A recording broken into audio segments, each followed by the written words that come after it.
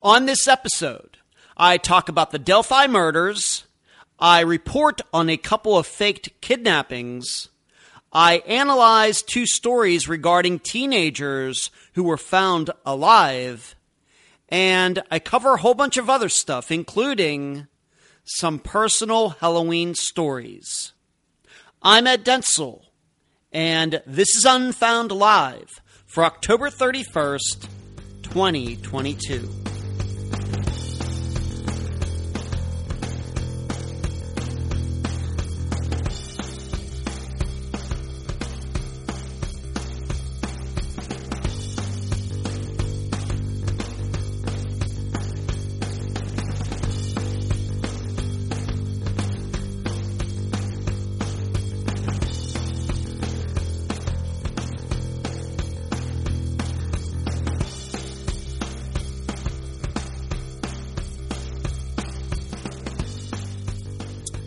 Well, happy Halloween to everybody. How is everybody tonight? Of course, it's October 31st, 2022. I know last Monday, October 24th, I wasn't sure if I would be doing this show on Halloween or not. I was thinking maybe I'll push it off to Tuesday, November 1st. And then I said, the heck with it. The show must go on as scheduled. So here we are. And it is a, dare I say it is a perfect night in Pinellas County, Florida for trick-or-treating, dare I say it. I mean, today was beautiful. The sunset was top 10 all-time probably tonight. Clear sky, not a cloud out there, just crazy, perfect temperature, not trying to rub it in, but I don't think they could have planned Halloween any better than they have as far as the weather goes. So I'm sure right now, even though it is 9 o'clock Eastern, there are kids and families out there going house to house. And I hope they're all having a good time, having a safe time. And I hope the kids get all the candy that they want. Hope they're going to all the right houses. You know, there are some people that give out, let's just admit it, the crap candy. So I hope they're all having a great night. All of us, we're doing this live show, or I'm doing this live show. You're listening, you're watching, or maybe you're doing both. Maybe you're out there with your children or even yourselves trick-or-treating, and you're listening to this live show at the same time. That would be fantastic. So happy Halloween to you. And I'm going to have some Halloween stories here before we finish the night. Before we get started too deep into this, please give this live show a thumbs up. You know how that helps us with the YouTube algorithms. You know it. Please just do that right now. You know you want to. You know you have to. You know what it's expected. Just do it. Share this live show with anybody who you think might find it interesting, enjoyable, entertaining, dare I say. Like it.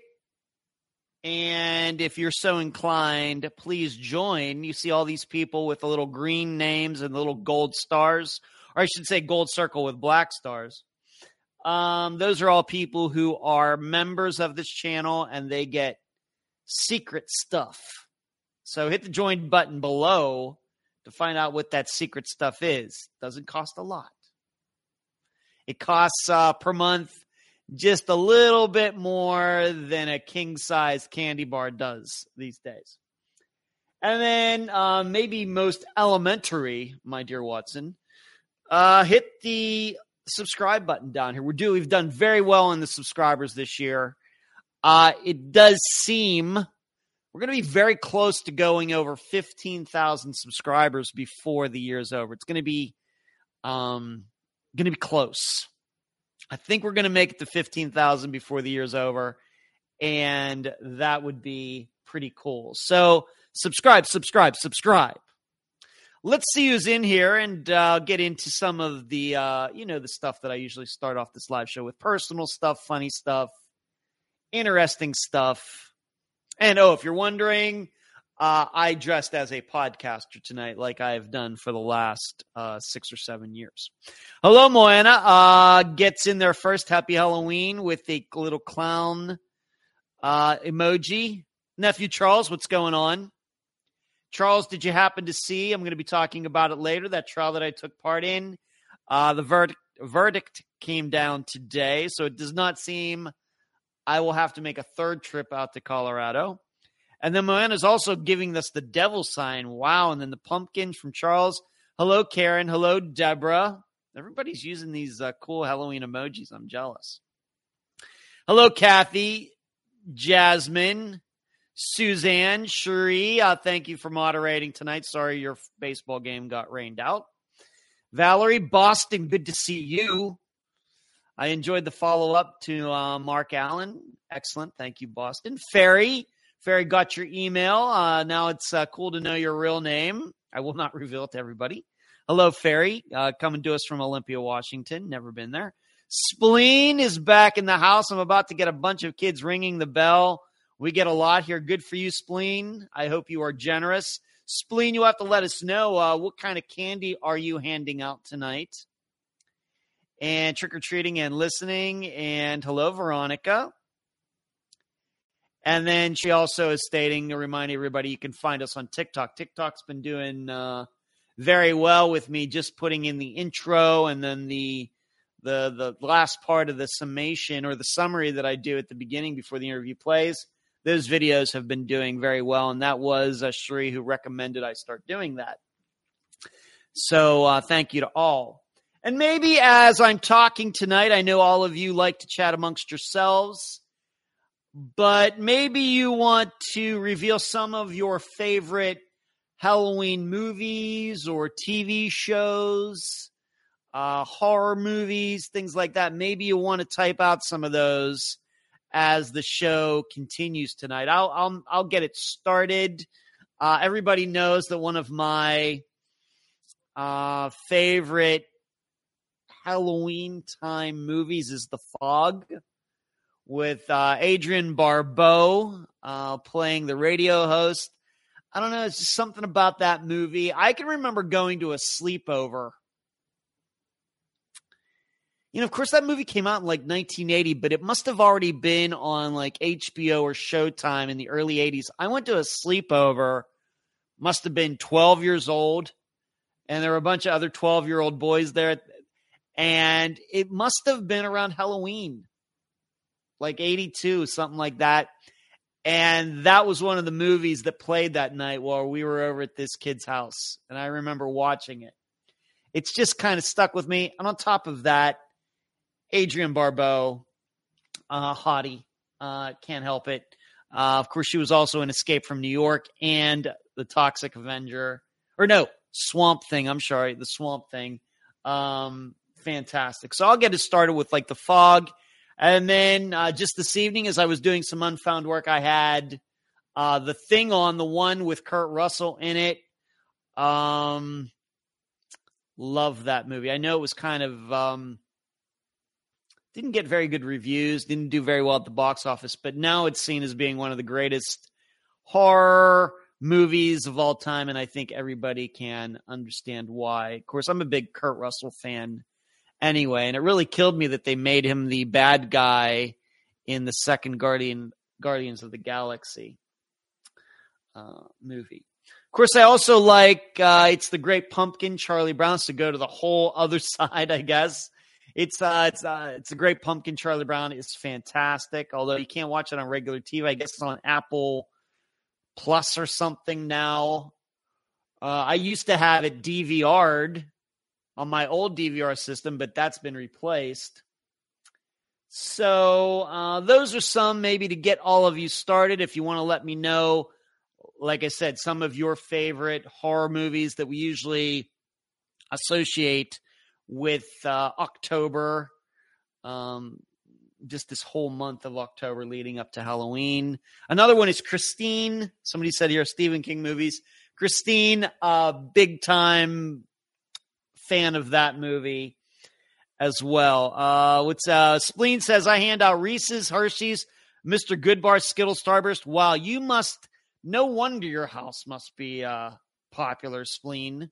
You hand out all the good stuff. You're not shorting any of the kids at your house. Good for you, Spleen. And Stitching, what's going on? Hello, Stitching. Happy Halloween to you. Deborah says, The Exorcist. It's weird, Deborah. I've seen that movie. I know how well it's regarded. It did fantastic when it came out in the 1970s. If you don't know, Deborah, maybe you haven't mentioned this before, but I actually met the director of that movie back in about 1999 at a film festival. And unfortunately, his name escapes me. He's the same guy who directed The French Connection, which is one of my favorite movies. He just happened to be at this film festival, and I actually met him. Maybe people don't realize that the guy, if you're familiar with the film The French Connection, he also directed The Exorcist. That's pretty cool. So, Stitching asks, have you seen the new Halloween? No, I have not, Stitching. The first one with Jamie Lee Curtis, who was also in The Fog, by the way, was excellent. Screaming says Pet Sematary. Okay. Boston says, that's so cool you got to meet him. Yeah. It was unexpected. I think the way that happened was we were showing as a fundraising event, we were showing The French Connection because it was being held at the Paris, Las Vegas, the hotel casino, and being that the movie's called The French Connection, we had a fundraising event. It was a special cut of The French Connection, and he showed up to represent it and to talk about it and everything. It was pretty cool. Stitching says, was not too crazy about the newest. I'm a Halloween fan. Okay, Stitching. Sorry to hear that. First Halloween is excellent. The one that came out in the 1980s with, somewhere around 86, 87, I thought was pretty good. Other than that, it just seems they've been a little hokey, to my opinion. But the first one and I think the fourth one, really good. Of course, we can't forget like Friday the 13th, which were big. With me growing up, I was like the perfect age when those came out. And then Nightmare on Elm Street, same thing. Beetlejuice, all those types of movies, like I said, that we normally associate with Halloween time. So once again, if you feel like chiming in with your favorite productions, maybe some of you are into, what is it called, Hocus Pocus or whatever. So there you go. Those are some of them. Disc golf, I played okay yesterday. Not great. If I putted well, I could have really had a nice round. Certainly better than I played a couple weeks ago. And went over there to Picnic Island. I don't even know what place I came in. I shot 3 under, which I don't think is a very good score. But felt good out there. And I don't play in another tournament until like December. So, and then after that, I don't know when I'll play again. I'll surely play in February for my friend Cameron's big tournament. But just kind of cutting back, going to be just working on my game. And you can't work on your game and play in tournaments at the same time. You can't do that, just wasting money. Because you're going to you're not practicing and going to a course and practicing everything. It's just a recipe to just not do well. So, but I played yesterday. It was good to get out. I was one of the first groups out in the course at like 8 in the morning or something. It was absolutely beautiful out there at Picnic Island over there in Tampa. So there you go. Screaming says, Adrian Barbeau was also in the segment The Crate of the Creep Show 1982. I don't remember that, Screaming, but I think I have seen that. So I don't remember that. Spleen, I hear music. We have neighbors who go all out. I should go see, but my husband is out with my son, so I have to pass out the candy. I see, Spleen. Fishing, hey, all finally catching a live. What's going on? Fishing, good to see you. We were just talking about favorite Halloween TV shows and movies, Fishing, if you want to get in on that. And moving on, next kind of personal stuff. I think that I've finally seen my dentist for the last time for a while. went and got this permanent bridge put in over here. Everything went fine today. They didn't even have to shoot me up. And so I was there, though, for I think 45 minutes, just trying to get it right. The biggest thing is it'll fit, but is the bite right? You have to make sure that it's not too high, and because then that'll really cause your teeth to be sore, and maybe you'll start cracking teeth again. So we had to mess around with that for a little while. But I came home and I had dinner, and everything, the chewing seemed to be okay. So I think we found a winner here. And, he's looked at all of my teeth now. I don't have any more cavities or any cracks or anything else. So I think, except for cleanings, that I'll be done at the dentist for a while. You just don't know how happy that would make me. And I want you to know, love my dentist. Dr. Harkins, good guy. Got along with him, funny. Not cheap, but what are you going to do? I feel very fortunate to find a dentist that, is good. And it's like finding a good person to work on your car. But if you're going to the dentist, you're spending money. So it is just, I just have to tell you, the amount of money I've spent on my teeth over the last year and a month. And I'm still, like I said, I'm still on a payment plan for this for the next, not quite a year. It is an obscene amount of money. Not blaming him, but not good. And it's a lot of things that came together that, set this all up. This is something where I put it off for a long time, and then the bill came due. And this is the bill, literally. So it's, Deborah says, William Friedkin is the director, yes, of The Exorcist, of The French Connection. Yes, I met him. 1999, must have been September 1999. Oh, I was I was just a young lad of 29 years old. Just a little more than a year living in Las Vegas, but it was such a spectacular time. Such a good time. Thank you, Coffee. Spleen says, my dentist is great. Fishing says, X-1. None of y'all will remember that show. Crazy at all times, once a week. I've never heard of that show, Fishing. Thank you. So, yeah, went to the dentist. Just had to get it I went there on Thursday, but they had gotten the permanent, but it just wasn't quite right. So they had to send it back out. It came in this morning. I went over there at 3:00 and everything went fine. Other things going on with me in an hour and 45 minutes, possibly somebody, if not more than one person's life is going to be permanently changed when the Powerball numbers get pulled at 11 p.m. Eastern. I have my ticket. In fact, I think it's sitting right over there.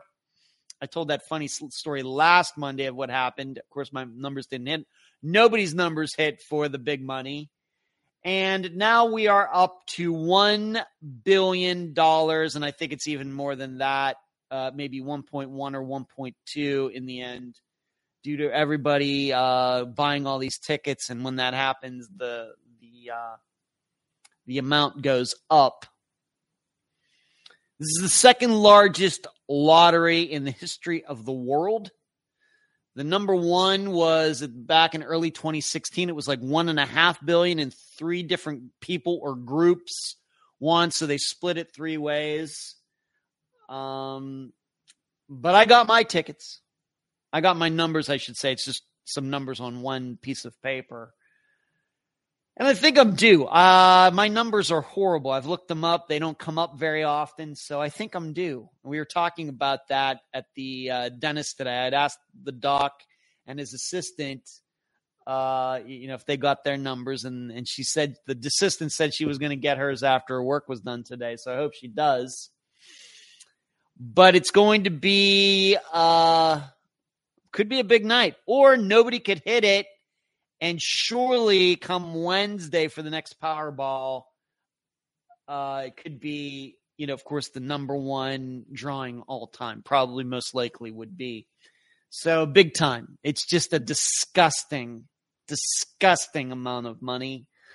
If you don't know, if you take the lump sum at $1 billion after taxes and everything, of course, it depends on your state taxes. Here in Florida, we don't have any state income tax, but it comes out to roughly $460 million that you'll get after all the taxes are paid and everything. If you take the lump sum, if you take the annuity over 30 years, so you get one payment a year, which I think it's around $14 million or something like that. You end up getting a lot more money, but of course you have to wait for it. I think that if you do the annuity, then it ends up being something like 650 to, somewhere in there. So you get quite a bit more money if you're willing to wait for it for 30 years, or you could just have the 400 some million right away. I guess it just depends. It depends if you feel like you can discipline yourself, or if you're an older person who wins, in your 60s, you want to get it. You're not going to be around for a while. You want to give to your kids, your grandkids, your friends. Whereas maybe if you're 30 and you hit it, maybe then the annuity makes sense if you can stay disciplined, that is. If you can stay disciplined. But very possible that somebody's life will be changed, or multiple people's lives will be changed. And I would like to think of somebody like I know my brother Brian's playing, some other people probably in my family are playing. I would like to think that they wouldn't forget me if they won. In fact, my sister, Charles's mother, who's Charles in the group here in this chat, she called me earlier today and we were talking for a bit and Powerball came up and she did remind me, well, make sure to take care of your favorite sister. And I assured her that I would. So we had a laugh about that. Deborah says, is there any truth that they made an arrest in Delphi killings? Yes, I'm going to be talking about that, Deborah. And Screaming says, call me crazy, but I don't think I would want to be that rich. I don't know. Oh, come on, Screaming. Don't get all modest on us now. Don't get all modest on us now. You'd figure it out, Screaming. I know that it sounds like a huge headache to have having all money like that, but you have to be disciplined. You have to be somewhat secretive about it. You're just going to have to keep the same head. You're going to have to stay calm. And you just have to realize that, now granted, people have turned winning the lottery into bad things. All right, people have done that. And we know those stories. In fact, here in Florida, the dentist and I were talking about it today. There was a guy in Lakeland who won $20 or $30 million some years ago. He was murdered because of it. But on the other hand, it seems to me he was kind of hanging around the wrong people even before he hit the lottery. So I feel bad for him. It's horrible. But you got to, no matter if you're rich or poor or on the verge of hitting Powerball or not, you got to choose your friends and wisely. Got to do that. And not put yourself in a position where you can be murdered and those types of things. And I think it was like a woman in his life who actually did it. Maybe she had some help. So there are certainly stories out there of people winning large amounts of money, maybe not $500 million, but even $20 or $30 million, and have blown all of it. You can see those stories, but you have to remember, lots of people have won big money over the years. Those people who have destroyed their lives winning that money, those are the exceptions.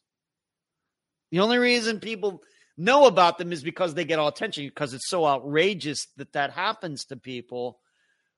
But you don't hear about the hundreds, if not thousands of people who have won 10 million, 20 million, 50 million, 100 million, 400 million, and you never hear from them again. Why? Because they manage their money well. That's why you don't hear about them. They do the smart thing. And so it can be done. And that's, I have to believe that 95% of the people who win, these big jackpots, these, what I would call an obscene amount of money, at least from, my world, when you say obscene, it's like 10 million above. $1 million. I'd take $1 million. Of course, I think anybody would, even the richest person in the world would, but you know what I'm saying. Most of the people handle it just fine screaming, and so I think you can do that too. You can do that. Veronica, I just want to be comfortable and not worry about bills. Money can change people. Money can change people. It can, but you just have to you have to have that character. You have to have that integrity. And that should come along with no matter what tax bracket you're in. Shri says, I would like you to think you wouldn't forget me. Oh, I got plans, Shri. Don't you worry. And in fact, I've kind of talked about some of those plans when Powerball and Mega Millions have gotten high in the past about what I would do. I think I've been very vocal about some of these things. And we would, of course, pedal to the metal with missing persons cases and everything, Shri. So don't you worry about that. Fishing says, that's why I never win it. Hello, Twinkle. Good to see you, Twinkle. Look at you. Shri says, I actually know that story about from here in Florida. He won the lottery and she killed him, but tried to make it look like he was still alive. That's right, Shri. Yeah, that happened over in Lakeland, which is where I had a speaking engagement at Florida Southern College back in September. Right. So it's nice to dream. And I know this sounds kind of corny and everything else, but if you do play Powerball and Mega Millions, and you should know that I do, but only when it gets up to these crazy amounts of money. I think my limit is, of course, I keep an eye on the numbers anyway because I play the same numbers all the time. But you always hope it doesn't hit when you don't play. That's like that would be like the worst thing ever. But I usually don't play until it gets up to about 300 million. Because remember, it's going to be cut in half at least. So, and then you might have to split it with somebody else and everything else. So you gotta, if you really want to be comfortable and everything, where you feel like you don't have any worries and you can really treat the people in your life well, friends and family, people who have stuck through with you through, tough times and all those things. If you think those people should be rewarded, then you're probably going to have to win a considerable amount of money. Probably. So for me, I usually wait 250, 300 million before it starts getting my attention. But that's what I do. And then there's Jill coming to us from Arizona. Hello, Jill. So moving on, what do I want to talk about now? Tomorrow I'm going to be I'm going to be without my car for the next few days, starting tomorrow morning, finally getting the roof painted. These Hyundais of certain years, they have peeling paint, and if you do a Google search, you'll find a bunch of them, and my car is one of those. And luckily, it's not, it really started like the beginning of this year, and it seemed like right along the edge of the windshield, it started peeling away on the roof. Luckily, it kind of stopped. Probably because I stopped getting my car washed. Because if you go into a car wash with the brush, it'll just take that paint right off. Because it's a defect. Luckily, though, it hasn't gotten much worse than that. Still, the entire roof is going to have to be stripped and painted. But that'll start tomorrow morning. Going to drop my car off. My brother Brian's going to pick me up. They'll need it for a couple days in a very reasonable price to get it. Hyundai's not going to cover it. Very reasonable price, get it done in a couple days, and then I won't have to think about that anymore because it has been bothering me for a while. I live in a salty area right next to the Gulf. It's a humid climate. It's like the perfect recipe for rust. Luckily, that hasn't happened, but it could happen at any time. At least the metal on the car is of a high quality. But it got to get done. So that starts tomorrow morning. So I'm going to be without my car for a few days, which I don't think will be too weird. I don't go many places anyway. And so some of my Halloween stories, I said before I want to get into, and please, everyone, if you have some favorite Halloween movies or TV shows that you'd like to put in the chat room tonight, being that this is Halloween, please feel free to do so. I'd love to see some of people's tastes. Here are some things that I remember about Halloween, growing up and then being an adult with Halloween. Really couldn't do a ton of trick-or-treating out in the country in Gilpin. So I have to admit, there are pictures of me at like my grandparents in Apollo, Pennsylvania and everything, but you really couldn't do, that traditional walking from house to house on a sidewalk out where I lived. Although where I lived, there were some houses that were next to each other, but I have to admit, not many of those people wanted you to show up anyway. So I have to admit, as a child, really could not do a lot of trick-or-treating. And so for my life, really never, it was really never a thing that was a thing. Although I did dress up, we would have like elementary school, and everybody go into, and I had some fantastic costumes. I dressed up as a stormtrooper one year. I was a pirate one year. This is a couple of the costumes that I remember.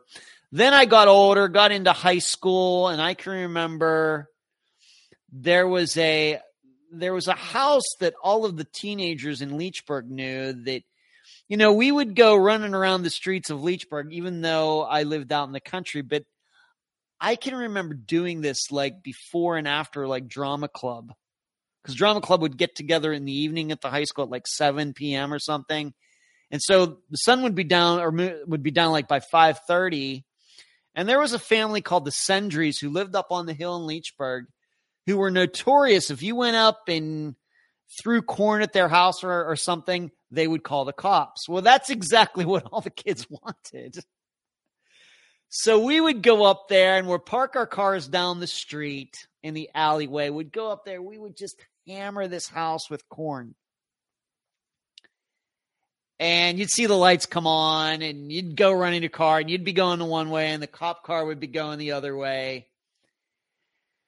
That's one of the memories I have of, I think the statute of limitations has passed on that, right? I don't have to get in trouble in 2022 for doing that way back in like 1986 or 87, right?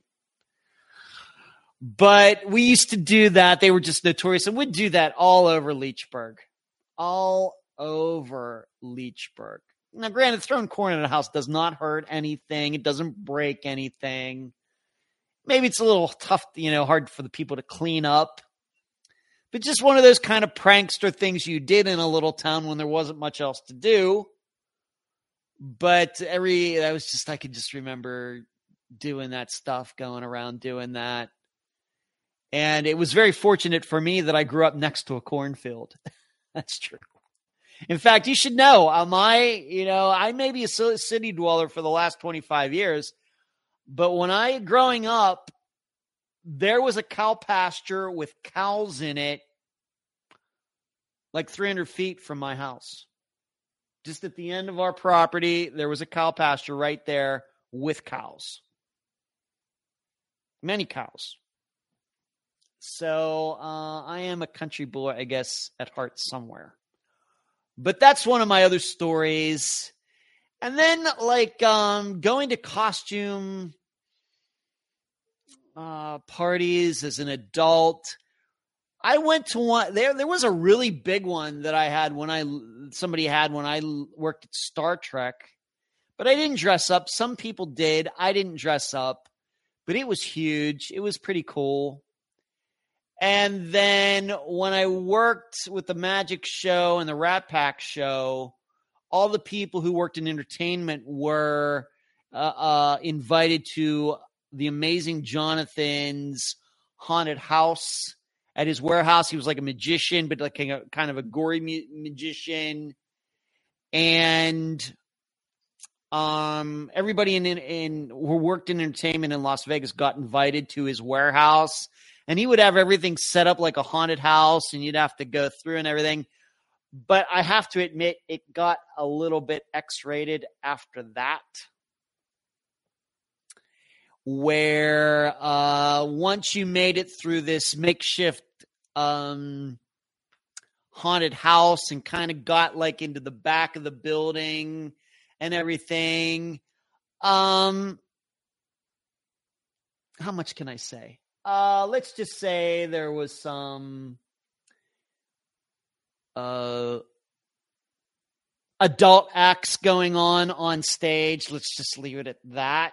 So that was like a couple years of that when I lived in Las Vegas. I remember one year when I still lived in Pennsylvania, dressing up as Speed Racer. Hold on here. My TV just came on. Hold on.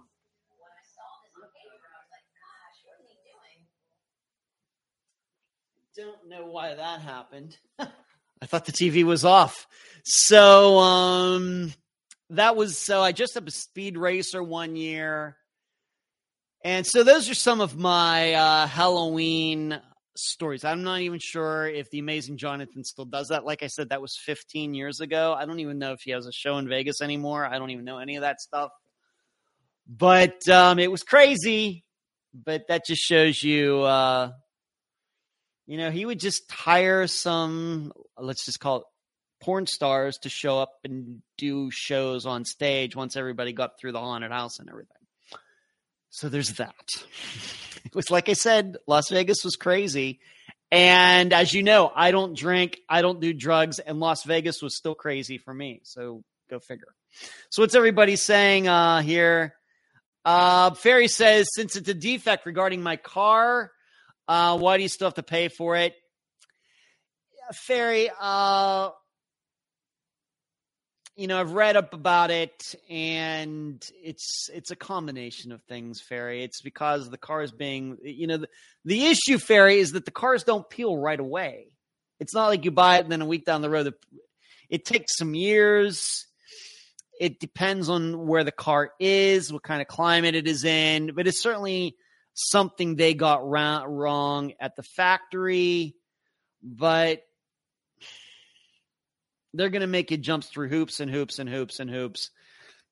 And there was a lawsuit in California that did not go through. So it's really not that much money to get it painted. So I'm just going to do it. And I just don't want to think about it anymore. Moana says, Creep Show, Tales from the Crypt. Jasmine says Bewitched and Charmed and Supernatural.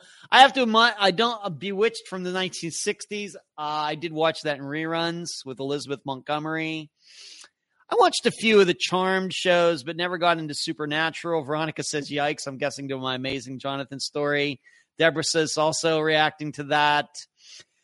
Cherie says she went to a haunted house in Houston in the early 90s, and I'm surprised I'm still alive. Crazy, weird things happening there.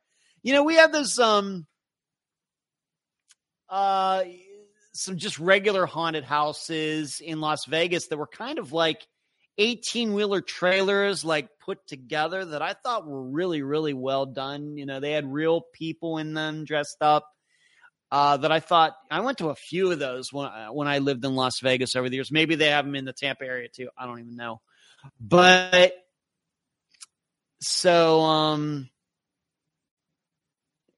yeah, I went to quite a few of those types of things, but the Amazing Jonathan ones, of course, stick out. And the thing is, it wasn't like you got to go to these things for free. You got to go to this party for free.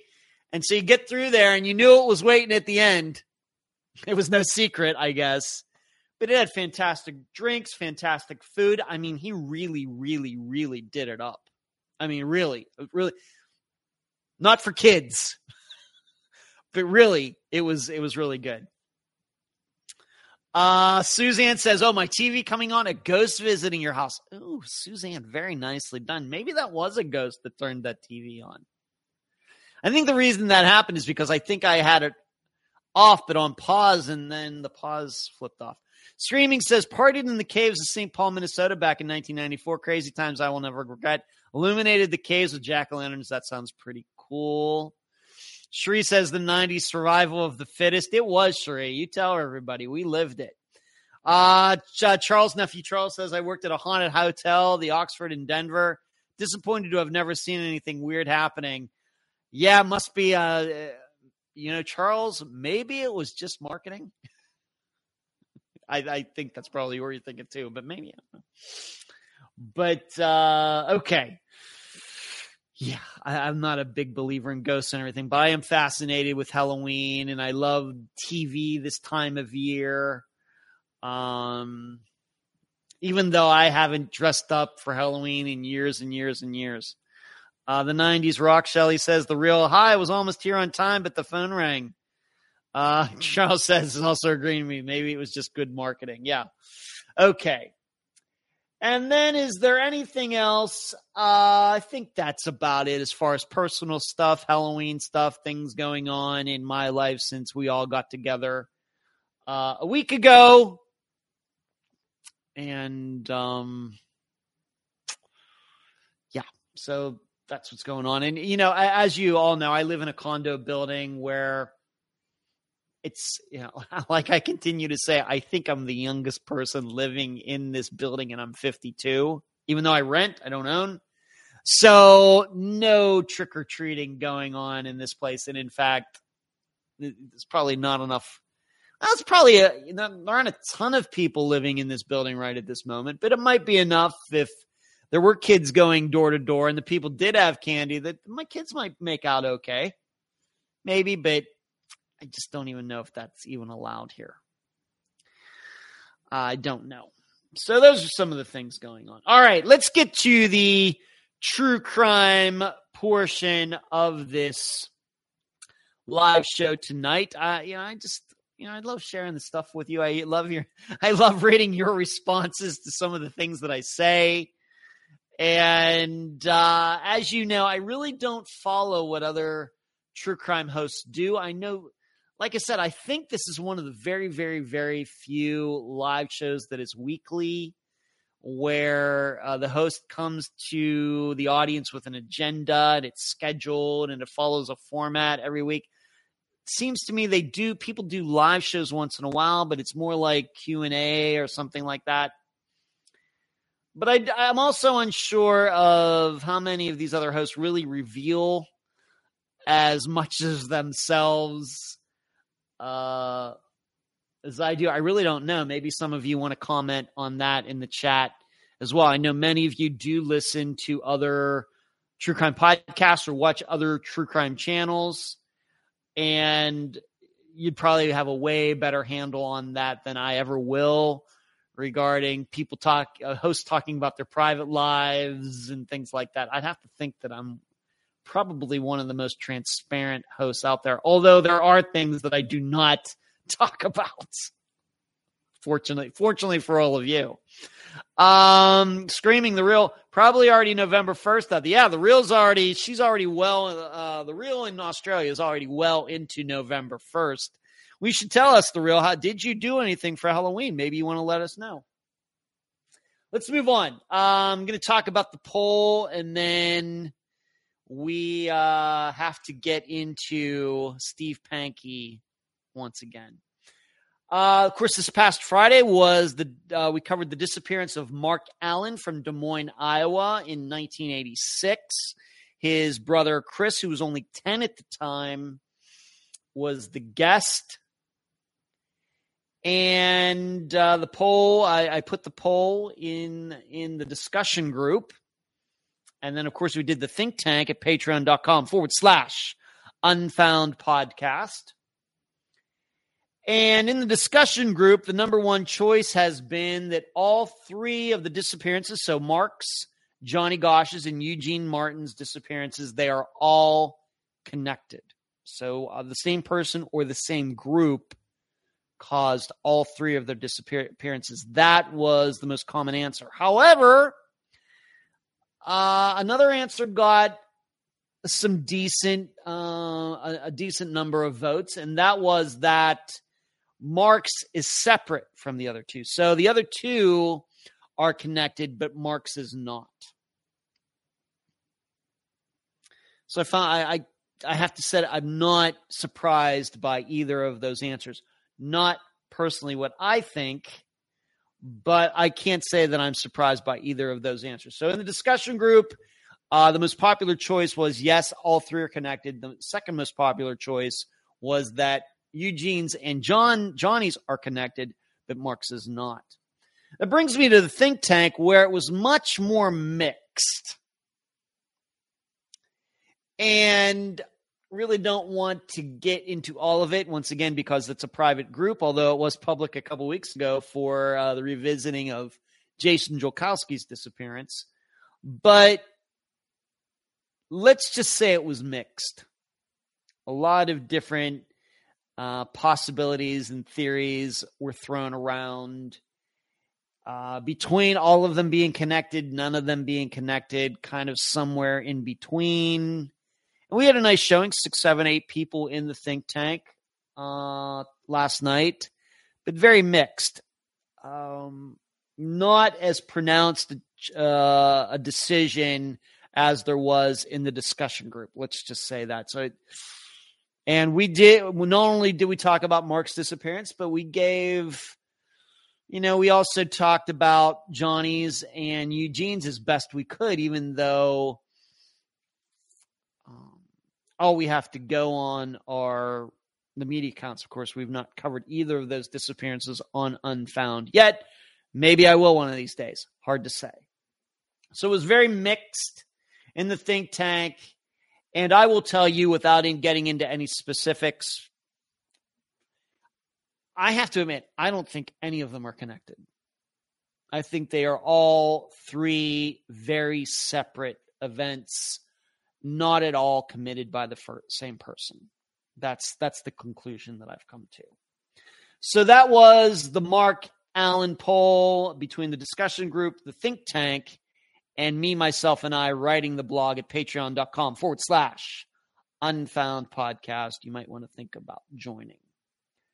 Let's see what everybody is saying here. Veronica says, I enjoy your style, Ed. Oh, thank you, Veronica.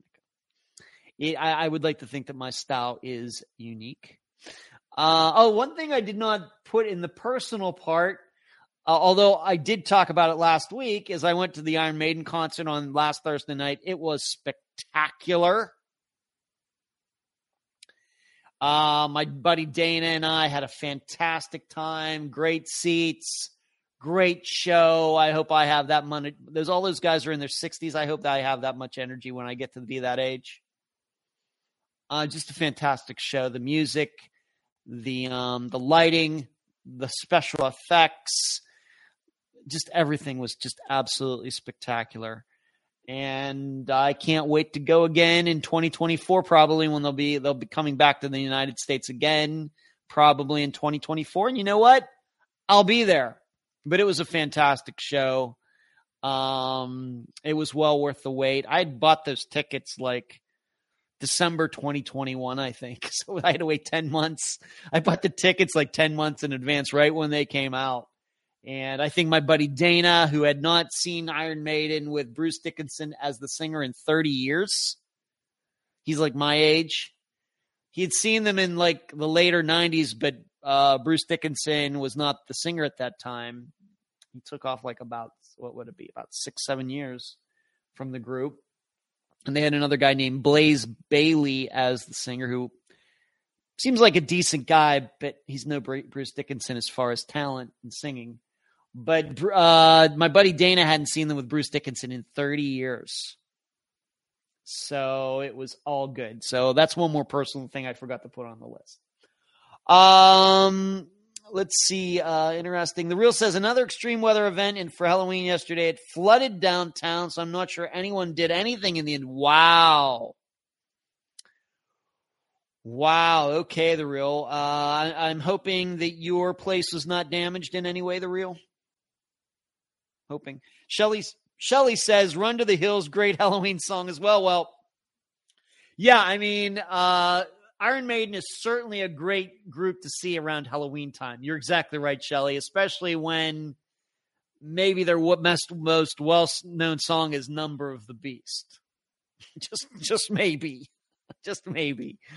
And they did do, of course, Number of the Beast. They do that at all. It's one of their most popular songs, and Of course, back in the 80s, that was controversial, or there were a lot of people who wanted to ban them. They got banned from the country of Chile for a while because they were thought to be Satanists and all these things, which is all absolutely hilarious. As I try to remind everybody, it's just a show. Okay? It's just a show. It's just entertainment. They're very talented musicians. They play guitars, play the drums, play bass, sing spectacularly. Absolutely, and it seemed to be fine human beings. Have you ever seen interviews with any of them? And that's why I try to tell everybody, it's just a show. Okay? Nobody, if you're of a religious or spiritual type, you listen to their music, does not automatically mean you have to, say your prayers or go to confession or anything else. Just a show. Just a show. No different than watching a movie like The Exorcist or anything else. Just because you watch it doesn't mean you subscribe to these things. It's just art. That's all it is. Shelley says that's what set off Tipper. I'm sure Iron Maiden was one of the groups that set off Tipper Gore back in the day. Yes, Shelley, probably. The Real says, I'm staying with my parents for a while. Their place didn't flood. It would take Armageddon for that to happen. Okay. Shelley, very well said. Thank you. The Zavlar. I was just talking about my car, Zavlar. The car is great. The roof of the car, not so good, but that's getting fixed tomorrow for the next couple of days, and I won't have to think about that. Then after that, what needs to be fixed on the car is, and I'm going to have them take a look at that while it's there over the next couple of days, is remember back in August of 2021, I backed into a tree. I was only going like 1 mile an hour, but still it did some damage on the driver's side back corner, and it still doesn't look right. And it's still the same. It's still the same. But unless you're really looking for it, you can't tell. But I may get an estimate on that while it's getting painted. These people probably could fix that too. So, but the most important thing right now is the roof, because the more I drove it, I was like, this thing starts to rust or anything, and then it's really, really big time problems. So, the Real says people in other parts of town are posting videos of streets turning into rivers. Wow, the Real, I'm sorry to hear that. Of course, we all know about that in Florida from Hurricane Ian 3 weeks ago. All right, moving on. Let's talk about Steve Pankey. I was going to talk about it tonight anyway, because the trial continued to go on through last week, and I was prepared to talk about it, but I didn't know I'd be coming to the microphone tonight with a conclusion to the trial. And the conclusion is that jury found Steve guilty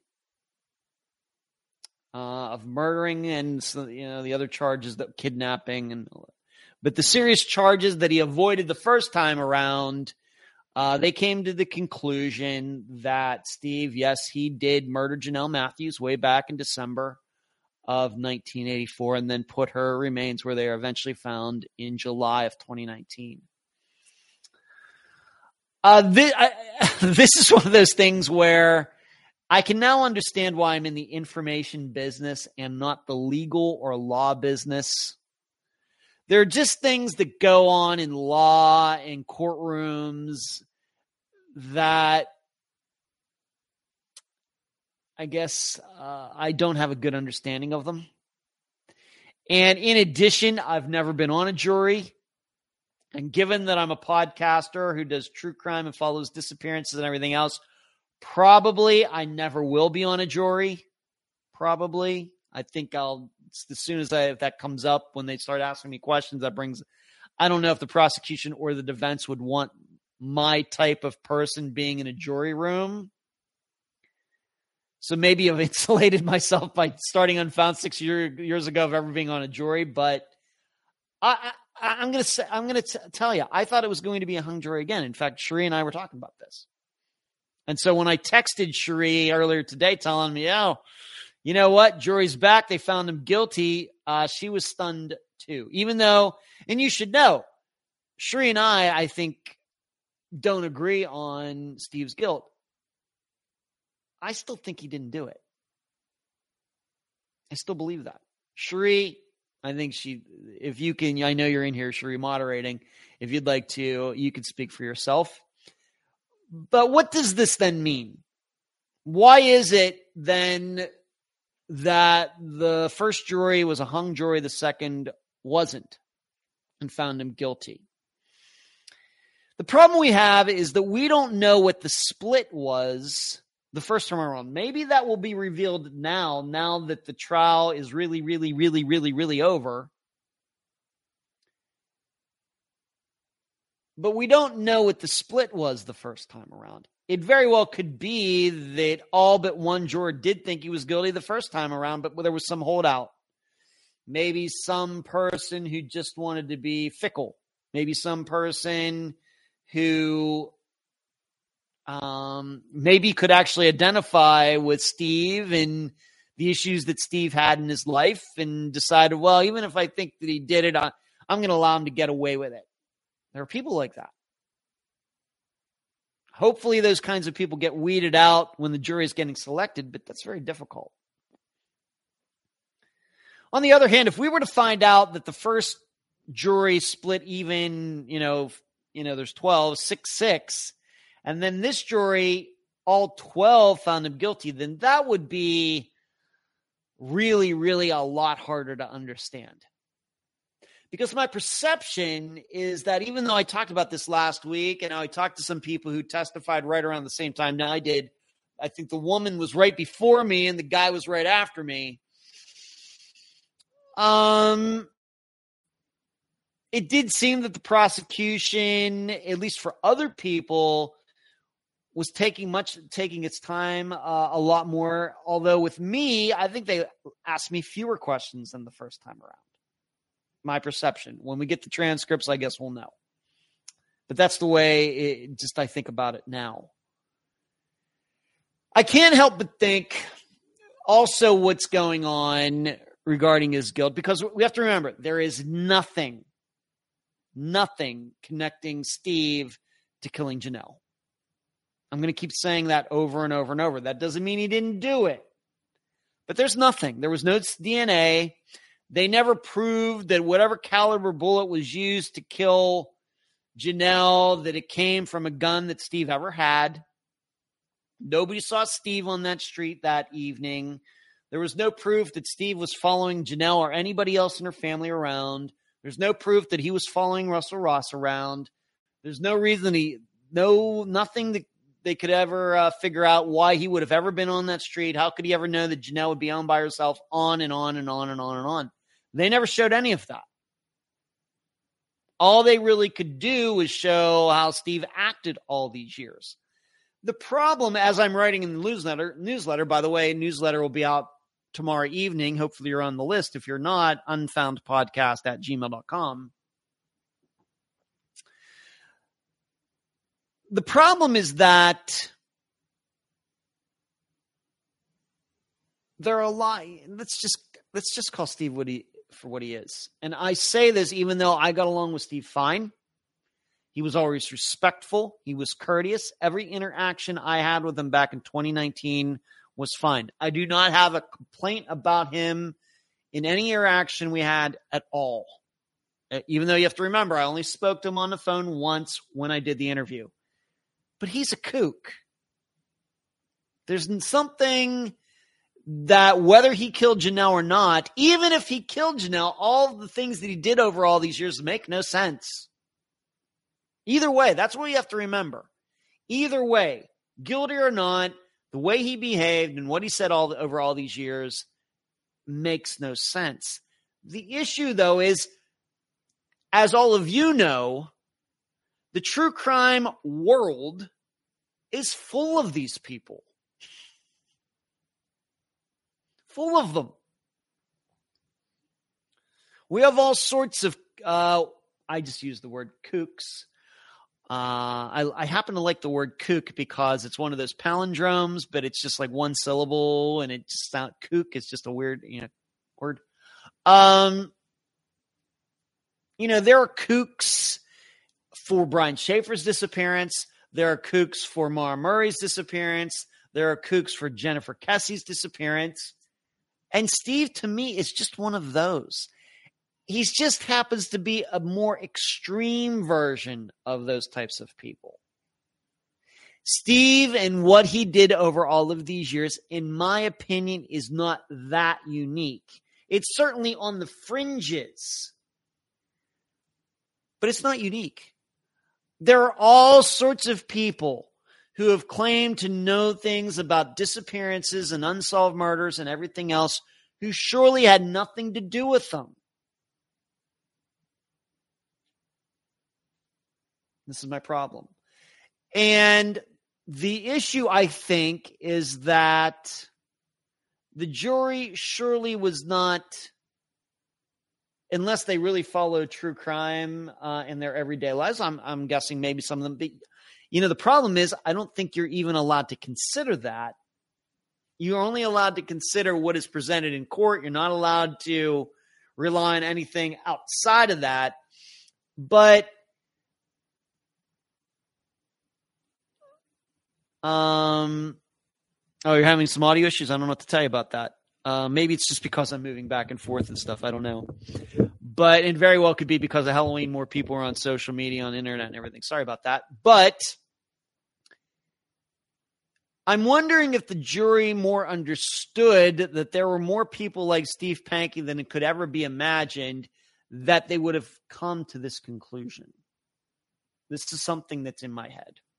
And I'm writing about it on the newsletter right now that will come out tomorrow night. That's one of the thoughts that I have. Not saying Steve didn't do it, but there is surely no evidence that he did. I don't know if the standard is beyond a reasonable doubt, at least the way I understand how everything went in this trial. I don't know how you get to that. But there's something else, though, and all of you know this very well.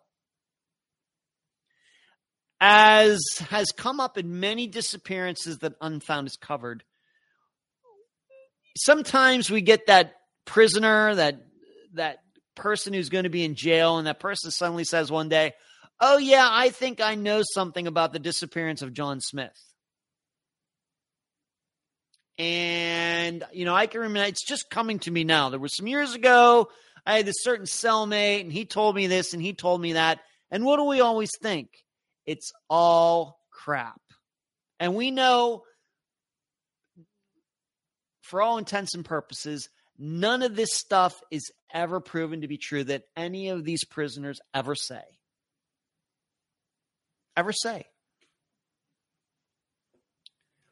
Whereas, what do we know on the other hand? We realize that many disappearances that have been covered on Unfound are murders. And we know that there is only one person who could have committed those particular disappearances. We might think about some other disappearances where we might have some choices. But we cover so many disappearances, we're pretty sure it's a murder, and there's only one suspect. And what does that suspect never do? Never admits to it. Never even intimates that most of the time, he had anything to do with it, knows any special information or anything else, even though we know that he did it. And dare I say it, there are a lot of disappearances that we've covered on Unfound where the argument can be made in a courtroom that these guys are way more responsible for the women in their lives' disappearances than ever we could make an argument for Steve killing Janelle Matthews. Where I'm going with this is that usually the more people talk about a disappearance or an unsolved murder or something like that, the less likely the person actually was involved. That's what I think we've learned after 6 years of Unfound.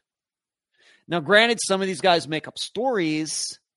Oh, yeah, she got in a white truck and took off. I don't know who was in the truck. I don't know where they were going. I don't know.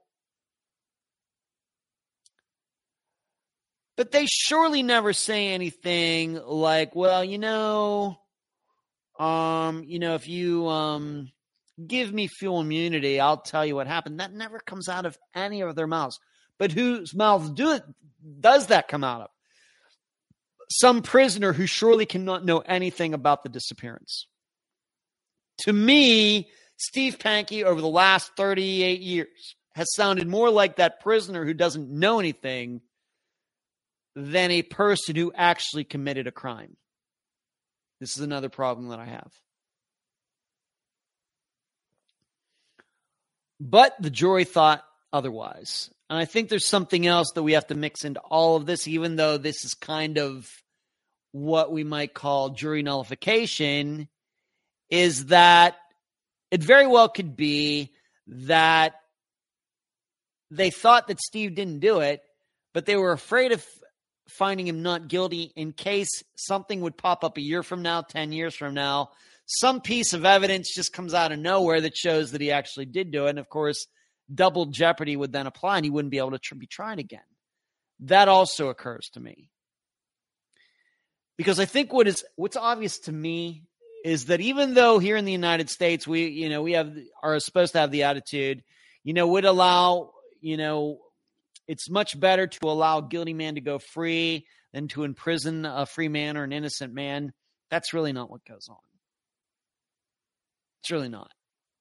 It's a nice thought, but in the end, everybody just usually plays things very safely.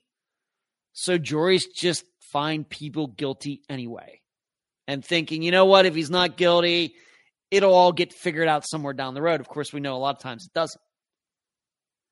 But I think that was also at play in this, being that there was no physical evidence to connect Steve to the crime. But on the other hand, Norris Drake, who was offered up as an alternative, is dead. They thought, well, we'll send Steve to jail, and if he's not really guilty and something comes up, well, what are you going to do? I've convinced myself of that as well. Like I said, as you know, I wasn't in the jury or in the courtroom for anything other than when I had to do stuff. But having read everything since from the Greeley Tribune, this trial was no different than the first trial.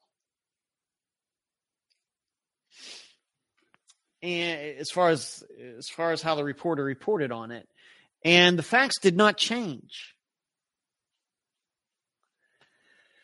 So many thoughts. Do I feel bad for Steve? Not really. Do I think that he has some sort of mental problem? I do, but I'm not a mental health professional. But his behavior over the years has never struck me as somebody who is guilty. Just strikes me as somebody who has an issue, obsession type of stuff all put together, which is something we see in disappearances all the time.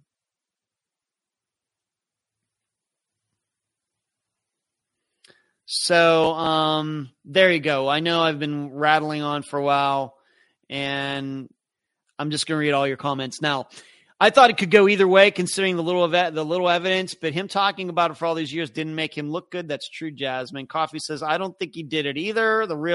On jury splits, a jury voting on a guilty verdict is more likely to be persuaded to change their mind than one who has been voting for not guilty. Shri, I think while we disagree on guilt or innocence, we both agree there doesn't seem to be any evidence proving Steve is responsible. That's true. Shri says, I personally would like to read the transcript. Well, I'll at least get my transcript, Shri. Of course, the issue is you start getting the full transcript of the court of the entire proceeding. That does get a little expensive. Suzanne, I can't believe they found him guilty. Weird, yes. Guilty, no. Suzanne says so if there was only one holdout on the first time around, they may have been the only person in the room who thought he was not guilty. That's possible. We just don't know. We may find out now that everything's said and done, but I don't know. Everything, what's good? Good to see you, Everything 2020. What's going on? Yes, I believe he's not guilty, so what tied him to the murder beyond a reasonable doubt? I don't know. The Zavlor. Did the accused have a public defender or a hired attorney? Well, the first time around, he had a hired attorney. The second time around, I think the man and woman defending were both public defenders, I think. Karen, if he didn't do it, it's his own fault. He's in jail for, And then Kathy's saying no audio is cutting in and out. Sorry to hear that. I hope it's fixed. He's a character, but that doesn't make him a murderer. Everything says, Screaming says audio is okay. Not sure what to make of that. Coffee says he's just a weird guy who gets the blame. The Zavlar, did he have public defenders, I believe, Zavlar. Robert, happy Halloween. Well, thank you, Robert. You too. Everything says jury got it wrong. Kathy says disagree with all the Panky comments. In my opinion, he's guilty. That's okay, Kathy. I won't take it personally. Everything each of their opinion. The real, we just had a very high-profile case that got called off at the 11th hour due to jury misconduct because someone brought outside information into the jury room. The jury system is seriously flawed. Yep. That happens. People bringing up things in the jury room that were not included in the trial. Very common. And for the few days I was in the courtroom, I can tell you the judge said to the jury, don't go on the internet. Don't look stuff up. Don't talk to each other about anything that's gone here. Don't. Everything, I would have put the father that dropped Janelle off that evening more guilty than Steve. So Russ Ross, okay, everything. Screaming, I think there's a good chance that Steve did it and also a good chance that he didn't do it. Thank you for being the politician in this group. Screaming. Sheree, Ed, were you sitting on the second row behind a man and woman? I saw a pic of someone that looked sort of like you, but the face was blocked out. Cherie, when I wasn't up on the stand, I was sitting way back in the corner by the door to go in to come into the courtroom. That was surely not the second row. That was probably like the fifth row back from the prosecution side of the courtroom. So, no, I was not in the second row. I was way in the back in the corner. You could not get farther away from the jury than I was. And I sat there so they couldn't see me. That's why I sat there. Everything. Steve must have had bad representation because she should have been found not guilty as not one piece of evidence. I don't know what to tell you. Spleen, I'm cleaned out. Just got back. All this candy's gone, huh, Spleen? Wow. Okay. Well, you know what, Spleen? The dentists in your area are going to thank you somewhere down the road, Spleen. Good for you. But so there you go. I guess it's finally come to an end. Do I see Steve filing an appeal? Probably, but we have to remember when it comes to appealing verdicts that you cannot challenge any point of fact. When you appeal verdicts, it can only be based on procedure. For example, if he thought the prosecution did something wrong, if they didn't show all of their information to the defense, or if Steve's attorneys could discover that one of the jurors did something wrong. But as far as the facts of the case go, those are the facts now. Now, very well maybe that he could argue some of them shouldn't have been let in. That would be a procedure thing. But regarding facts, when you do an appeals, it's not like starting all over. It's not that. You have to argue that some procedure of law was violated for the jury to come to the conclusion that it did. And although I have a lot of problems with the verdict, and it doesn't sound to me like anything done here was illegal or unethical or anything else, not to my knowledge. For what I provided to the prosecution, as far as I can tell, everything was absolutely 100% legal. They made me listen to the interview that I did with Steve. I signed off on it. They didn't tell me what to say when I got up on the stand. They didn't tell me beforehand what the questions were to me, although, of course, the second time around I kind of knew, being that I already done this once before. But they didn't coach me in any way, nothing.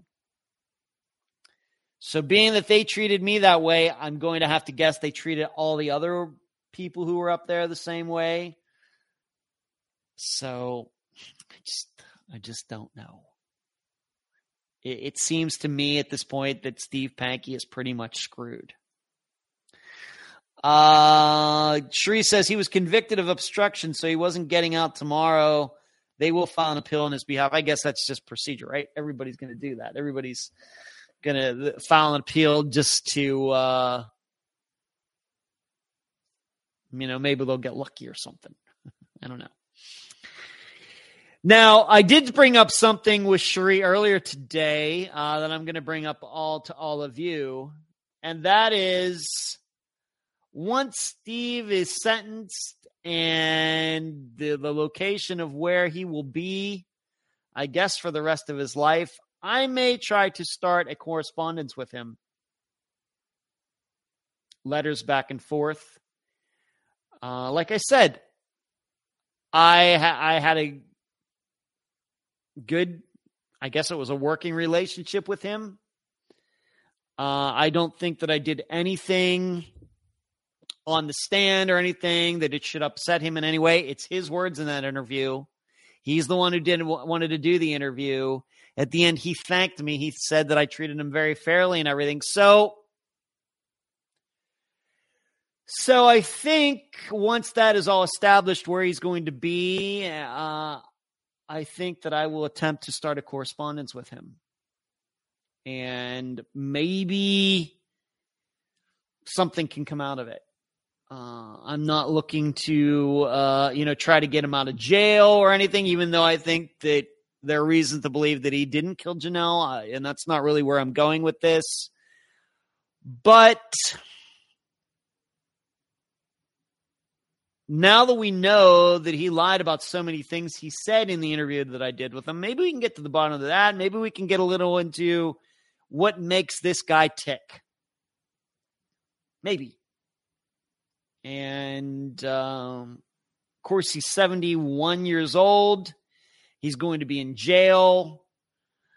We really don't know how long we don't know how much of a sentence he will really be able to serve. It's a hard time. Being 71 years old, going to jail for the first time. Can't imagine it. Just cannot imagine it. But I'll give it a shot. Write him a letter, maybe type it out. I'm not doing it right. Nobody wants to read my writing because I can't even read my writing. But I'll type something out, see if we can maybe get something started with him, just to see what makes him tick. Because I'm going to guess that over the last 3 years, I guess, I'm probably one of the only people that he actually had a decent correspondence with. Except for maybe his attorneys.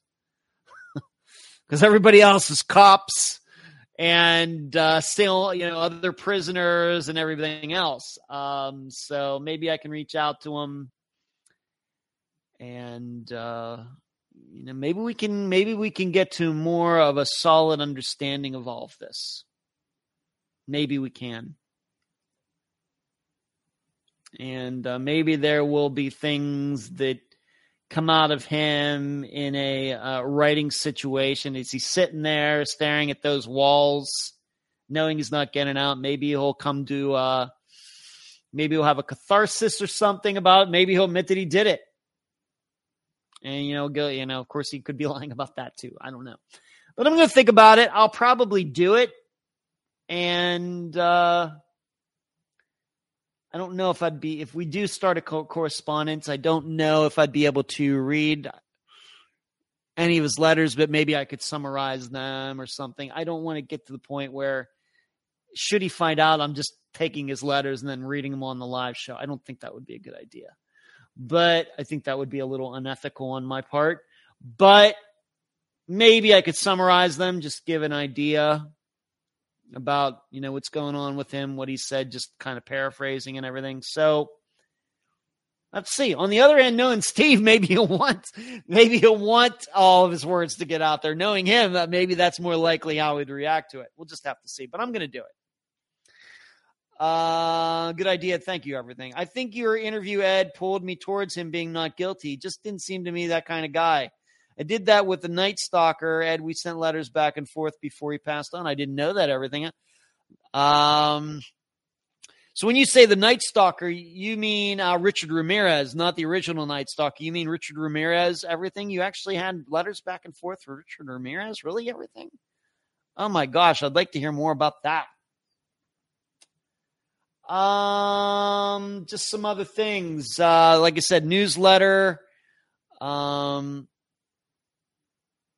out tomorrow evening.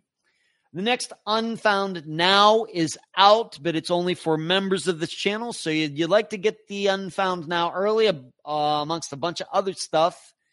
Just hit the join button below. It's the newest Unfound Now concerns a disappearance from Juneau, Alaska. And I will be releasing that to the public probably the beginning of next week. But if you'd like to become a supporter of Unfound, a supporter of this channel on YouTube, and then get to view that immediately, hit the join button down below. Would appreciate it. Richard Ramirez, everything, yes. Sheree says, I corresponded with Stephen Avery. You will have to remind me who he is, Sheree. Ramirez, his favorite car was a Corvette. Wow. Okay. He was a scary-looking dude, the way I remember everything. Scary-looking dude. All right, let's move on to this. Probably the other biggest piece of information has to do with the Delphi murders. Liberty German and Abigail Williams, who were murdered about 5 years ago. There is now a man in custody. His name is Richard Allen. And as Sheree was texting me earlier today, the scary thing about this guy is it doesn't seem he could be more normal. This is a name that has never been mentioned before.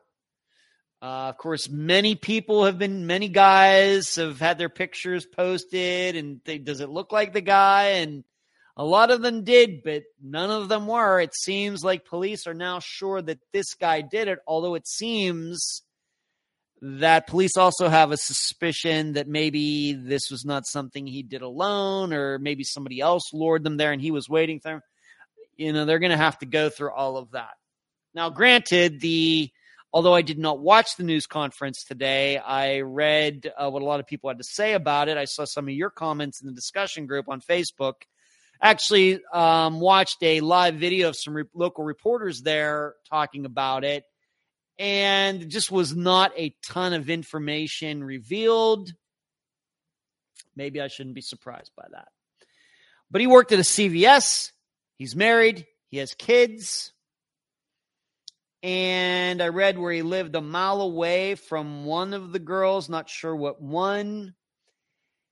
And maybe what shouldn't surprise us too much, even though it may be the demographics of who he is. I did look him up. No criminal record that I could find, although I would admit sometimes a couple of the databases that I use do not catch certain things.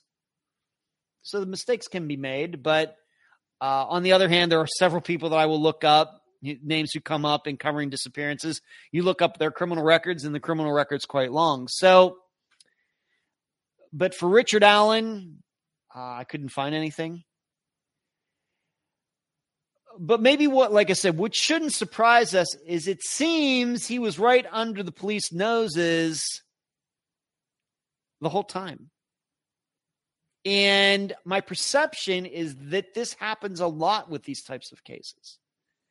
That when children go missing, when children are murdered, that the culprit is right there in that area. It is not somebody who lived 500 miles away, 1,000 miles away. And as I've said many times, 2/3 of the time, it's an actual parent or guardian who caused the murder or disappearance. But for those situations where there are facts to show that it wasn't a guardian or parent, it's amazing how many times that these guys mainly are right under police note. They're just right in that area. And it very well may be even sometimes that the police have talked to that guy and dismissed them. I don't think that happened here, but it did happen, for example, with Jacob Wetterling. Danny Heinreich was interviewed very early on after Jacob went missing. Police dismissed him. And years later, they turned out they were wrong, and actually Dana Heinrich did kill Jacob Wetterling. Cherie did send me something, although I did not see it myself, that the grandmother of one of the girls stated that the CVS was a place where they would take pictures to get developed, and it's sometime Richard Allen actually allowed them to get pictures. Who gets pictures developed these days, by the way? But anyway, he said something like, don't worry about it. It's on the house this time or something. That's what one of the grandmothers of one of these girls said. So is there a connection there? Did Richard Allen, working at the CVS at one point, see pictures of Liberty and or Abigail and wanted to kill them or wanted to do something to them? I guess. This reminds me of, what was that movie called? Was it 1 Hour Photo with Robin Williams? Where he worked at a place that developed film, and he started obsessing on a family. They looked how happy they looked and everything, and became obsessed with them. Is this kind of situation that we're talking about here? I don't know. But most importantly, this is somebody new. Now, the remains were found on somebody else's piece of land, and these two guys connected. Could this be some sort of pedophile ring that set this up? 2 or 3 guys set these girls up? I don't know if that's what the facts support right at this time on Halloween 2022. I'm sure they'll be looking into that. But we have to remember, it's very possible that this guy did this all by himself. We also have to be open to the idea that it was completely just a chance meeting that day. That's not something I've subscribed to since I knew about these murders, although I'm not a murder guy. But I've said it does seem to me that these 2 girls were lured there. What are the odds they show up somewhere and some guy's there and happens to kill them? What are the odds? So maybe somebody did. Maybe Richard lured them there. Somebody else did, and Richard was there waiting for them. All of it is hard to understand why they had to be murdered in the first place. Because I may have gotten this wrong. Somebody please correct me if I got this wrong. But these girls were not raped, right? They were just murdered. Or is that like information that has been like kept secret? Some of you I know about this much better than I do. But I do not think that at least it's never been made public that these girls were written. Veronica says never released. Okay. Don't know. Has not been released. So we don't really know. It very well may be that they were. And as we all know, unfortunately, very sadly, that would make sense. But I think everybody's stunned. It's over the last few years. A lot of guys have been brought in. Everybody was sure that's the guy, this guy, that's the guy. This guy who was fishing, catfishing online and had the child porn. Everybody thought it was him, it was somebody else. Oh, that guy looks exactly like the sketch, and it didn't end up being that guy. And then one of the problems was that the sketches really, all the variety of sketches did not look like the same guy, which didn't help. So, but in a way, given that I just went on for like a half hour about Steve Pankey, it's kind of the same thing. Seemingly no connection between Steve Pankey and John Matthews. Will that be the same situation here? That there was no connection between Richard Allen and these 2 girls? That really it was. They just showed up there to hang out for the day, and he just happened to be there and killed them all by himself for at least no reason that we can see right at this point. No. I don't know. And, of course, on top of everything else, we aren't even sure what led them to Richard Allen. That was not revealed in the press conference today. So, let's go back here. Glad they got to add those were terrible crimes. Shorty. Press conference was very disappointing. They hyped it up all weekend for nothing. I also looked them up and found nothing. Poor girls. Kimberly says the DA is willing to join your live right now and address your assertions. You mean, I don't know if we really want to, I don't know if you're joking about that or not, Kimberly, but yeah, not kidding. I really, if he wants to be officially interviewed and stuff, I really have other things to talk about. This is Steve Pankey is just one of many things that I have to get to before we're done. If he wants to do something like that and in an official capacity, Kimberly, if you are there and this is all not BS, then we can make that happen. He can email me and I'm sure we can line something up and we'll play it as a special episode and everything else. And I'll just ask them the questions like I do everybody else, but I'm not going to do that here without being prepared. I hope they have the right, like I said, I'm not going to try to get into that in a live show tonight because there are other things that I want to talk about. But I want to read the story about Libby and Abby. It's a development loved ones of Libby and Abby have long prayed for. Charges found in connection to Delphi murder investigation. Indiana State Police announced Richard Allen of Delphi was charged with 2 counts of murder during a news press conference. Investigators provided little details besides the arrest and charges for Allen. Insist the investigation was ongoing. Any further details could compromise the case. While I know you're all expecting final details today concerning this arrest, today is not that day. The probable cause affidavit for Allen's arrest and subsequent charges is temporarily sealed. There will be a public hearing in the future to determine how soon the documents could be unsealed. Allen is currently in custody and is being held without bond. He entered a not guilty plea during initial hearing Friday. Kimberly, if you're trying, I've said what I had to say. Are you trying to provoke me? I've already said what I said. If he wants to email me, if I've have all the respect in the world for D.A. Rourke. I'm just, if he wants to email me, he knows my email. And we can set up something and we can prepare something. And you know so much. Why would you need any more preparation? Are you trying to provoke me, Kimberly? Shri, if she continues this, just block her. I've said all I had to say. That's it. All right. If he wants to, I have no problems. I got along great. I got along with Assistant Irma very well. If he wants to email, we can do that. We're just not doing it tonight. Once again, Sheree, I'm not going to continue that if, this is starting to sound weird. On February 14th, and I don't recognize, I don't know. On February 14th, 2017, the bodies of 14-year-old Libby and 13-year-old Abby were found one day after they went for a hike on the Mon High Bridge, part of the Delphi Historic Trail system. And for the 5 years that followed, the questions of who killed the best friends and why has heavily weighed on the Carroll County town of Delphi and beyond. Those questions may finally begin to be answered during the morning's press conference. So far, sources have confirmed to Fox that Richard Allen worked at a local CVS and his home was searched all last week, with investigators focusing on a fire pit, although it was unclear how long he may have been on law enforcement's radar. Allen has never been named publicly as a figure in the Delphi investigation. It's unknown if he has any connection to Ron Logan, the owner of the property where Libby and Abby were found.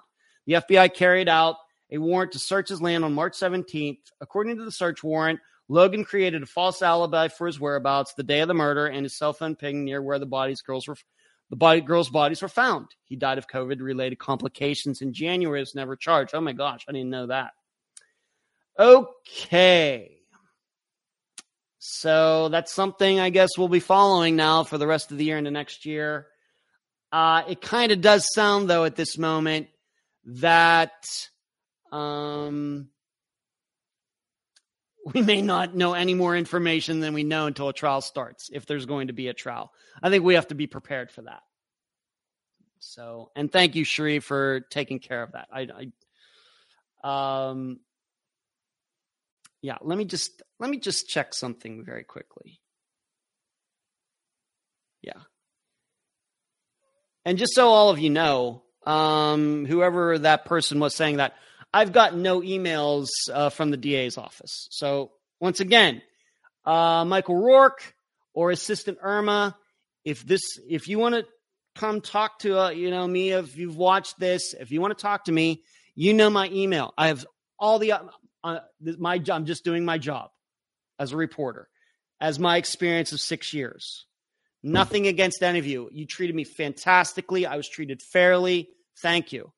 If you'd like to talk about this and do a media appearance on Unfound, just email me at unfoundpodcast@gmail.com. You know my email. You know my phone number too. If you want to do that, let's do it. I'm all for it. Absolutely, 100%. But I'm not going to take it as being real just because this person came into the live show tonight. Philadelphia. I'm going to move on to these because I announced I would be talking about this tonight. Faked kidnapping. Philadelphia, who just killed the Steelers yesterday. A former Pennsylvania woman who made national headlines more than a decade ago by falsely claiming she had been kidnapped when she actually gone to Disney World is facing new charges in an attempt to steal from an employer.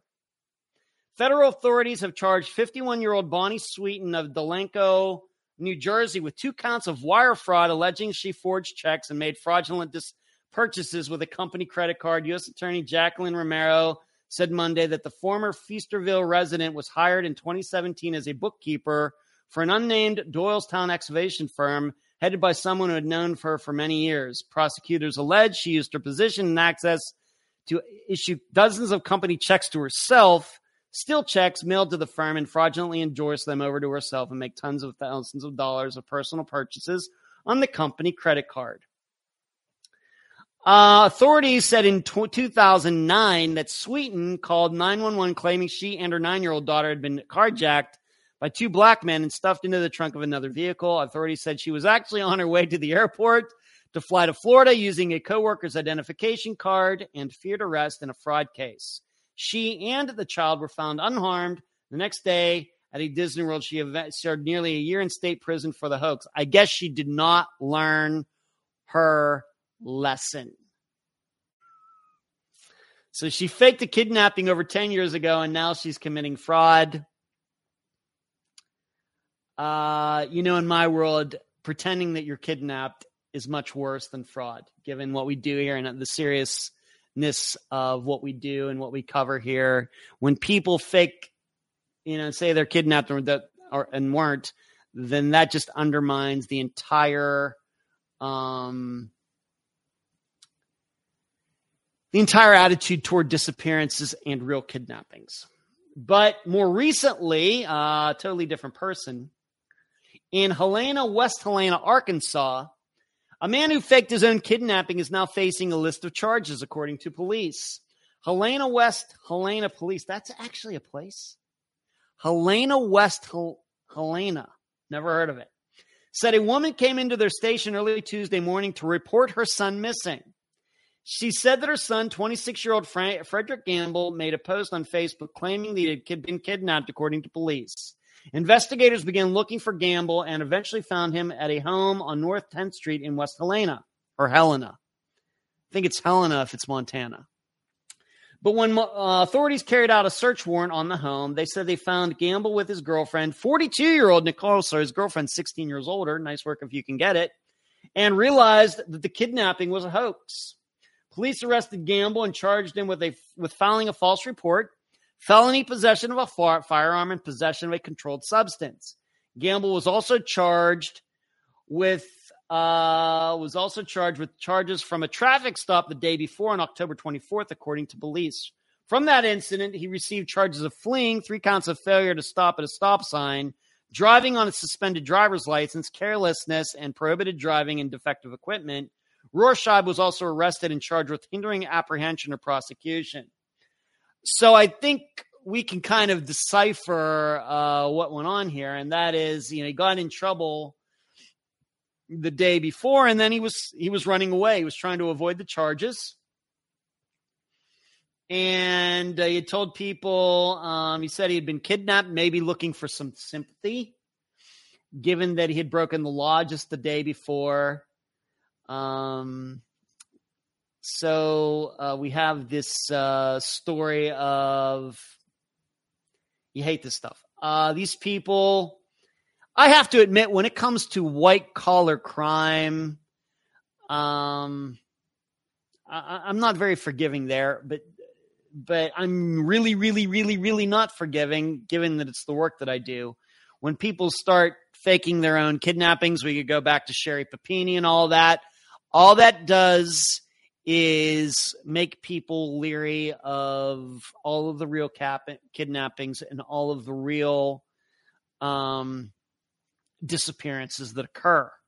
And that's why myself, and I think all of you, when it came to Sherry Papini, want her prosecuted to the fullest extent of the law. However, I did add in there that it seems to me that Sherry Papini also has something going on.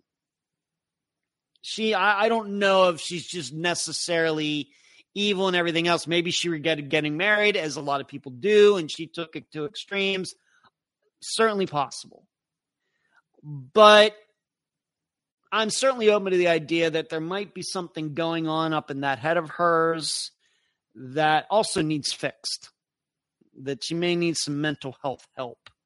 And if that is the case, if that is determined, I hope she gets that while she's in jail so she can become a better person. Okay? Maybe very much like Steve Pankey. Whether he did it or not, Steve is a unique guy, and I don't think that his uniqueness, his mental health has been a benefit to him over the course of his life. Once again, whether he killed Janelle or not, his attitude toward the public and toward life and toward all these things out there, I think has been very unhealthy for him. So what's everybody saying here? Shri, thank you for blocking that person. As Shri says, the DA has always been professional in contacting Ed. They wouldn't act like that Kimberly is a troll. Talked him into it. I just joined, and you may have already covered this. The PC affidavit is sealed for 30 days. Media will cover file suit to unseal it. I did talk about that, all right. But that's okay. Talk me. Thank you. Thank you. Veronica sounds like a lovely guy. Yeah, LaToya. People are so dramatic. All he had to do is go off with his woman, Sai. LaToya. Hello, LaToya. LaToya from Harlem. Well, hello, Toya. I don't know if I've seen you in the chat before. Thank you for joining in tonight. I hope you're well. Talk Me says, I understand and agree that it should be public information, but that is what they did. And LaToya says, wasn't Papini with her side piece? She was. She was at the next boyfriend, and that's how they eventually unraveled this whole thing, because they found male DNA on her that happened to be his. And when he was tracked down, he just completely spilled the beans on her. So, but you're right on that, LaToya. Thank you. So we got that. We got a couple people faking the kidnapping. So now I want to move on to this. And it has to do with a couple of children. So when I say children, I mean people under the age of 18. I don't mean 5-year-olds. Both who were found alive, one much longer in time than the other. But first, a 16-year-old teenager who vanished from her home in Raynham, Massachusetts last week has been found safe in New York City. The Raynham Police Department says Colleen Weaver, whom they previously believed was in danger, was tracked down late Thursday with the assistance of the New York City Police Department and the FBI. We are very glad to have found Colleen and that she'll soon be reunited with her family. This was the best possible outcome we could have hoped for, and I want to commend the tireless efforts of our dedicated officers and our partners in the NYPD and FBI who helped to locate her. Prior to her being found, Weaver was last reported seen on October 18th. So she was missing for maybe 12 days, something like that. So what frustrates me, and I posted this story in the group, and I posted it with this comment. What frustrates me is that we'll probably never know what actually happened. And for myself, and I think many of you who study disappearances, and you're not into disappearance just for the sensationalism, because you just got to know, you got to know. But you're actually really curious and are hoping, to learn that information so that maybe we can then apply it to a disappearance like Jennifer Perry. Or, the other children who've gone missing. who we think, it's somewhat questionable as to maybe what happened. Maybe we could apply it to Mark Allen. Sure. Maybe that too. Some of the other disappearances. Let me just maybe give some of the other ones that, knowing more about this young girl's reason for running off to New York City and everything. Where is it? I know I went to Leanne Hosberg. How about Leanne Hosberg? Does this not sound a lot like Leanne Hosberg's disappearance? Of course, she was in New York City, but it would be helpful to us. I realize, especially since she's a minor, protecting your privacy. But it would be nice eventually if we just found out, did she get lured to New York City by someone?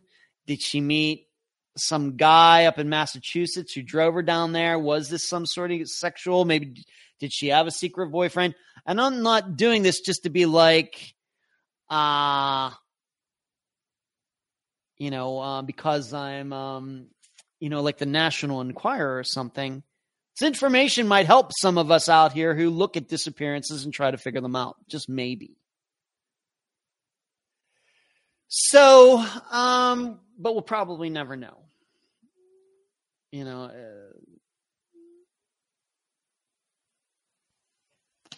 I have written here if the public is going to be asked to help, this is my attitude. I wrote it here. If the public is going to be asked to help with a disappearance, then the public deserves to know why it was pulled into something that might not have been real. If not, you know what happens? People stop paying attention. If you're going to keep asking us for help and then not give us actually what actually happened eventually after you asked us to keep our eyes open for whatever, for whatever allegedly happened, the public will tune it out. They'll just tune it out.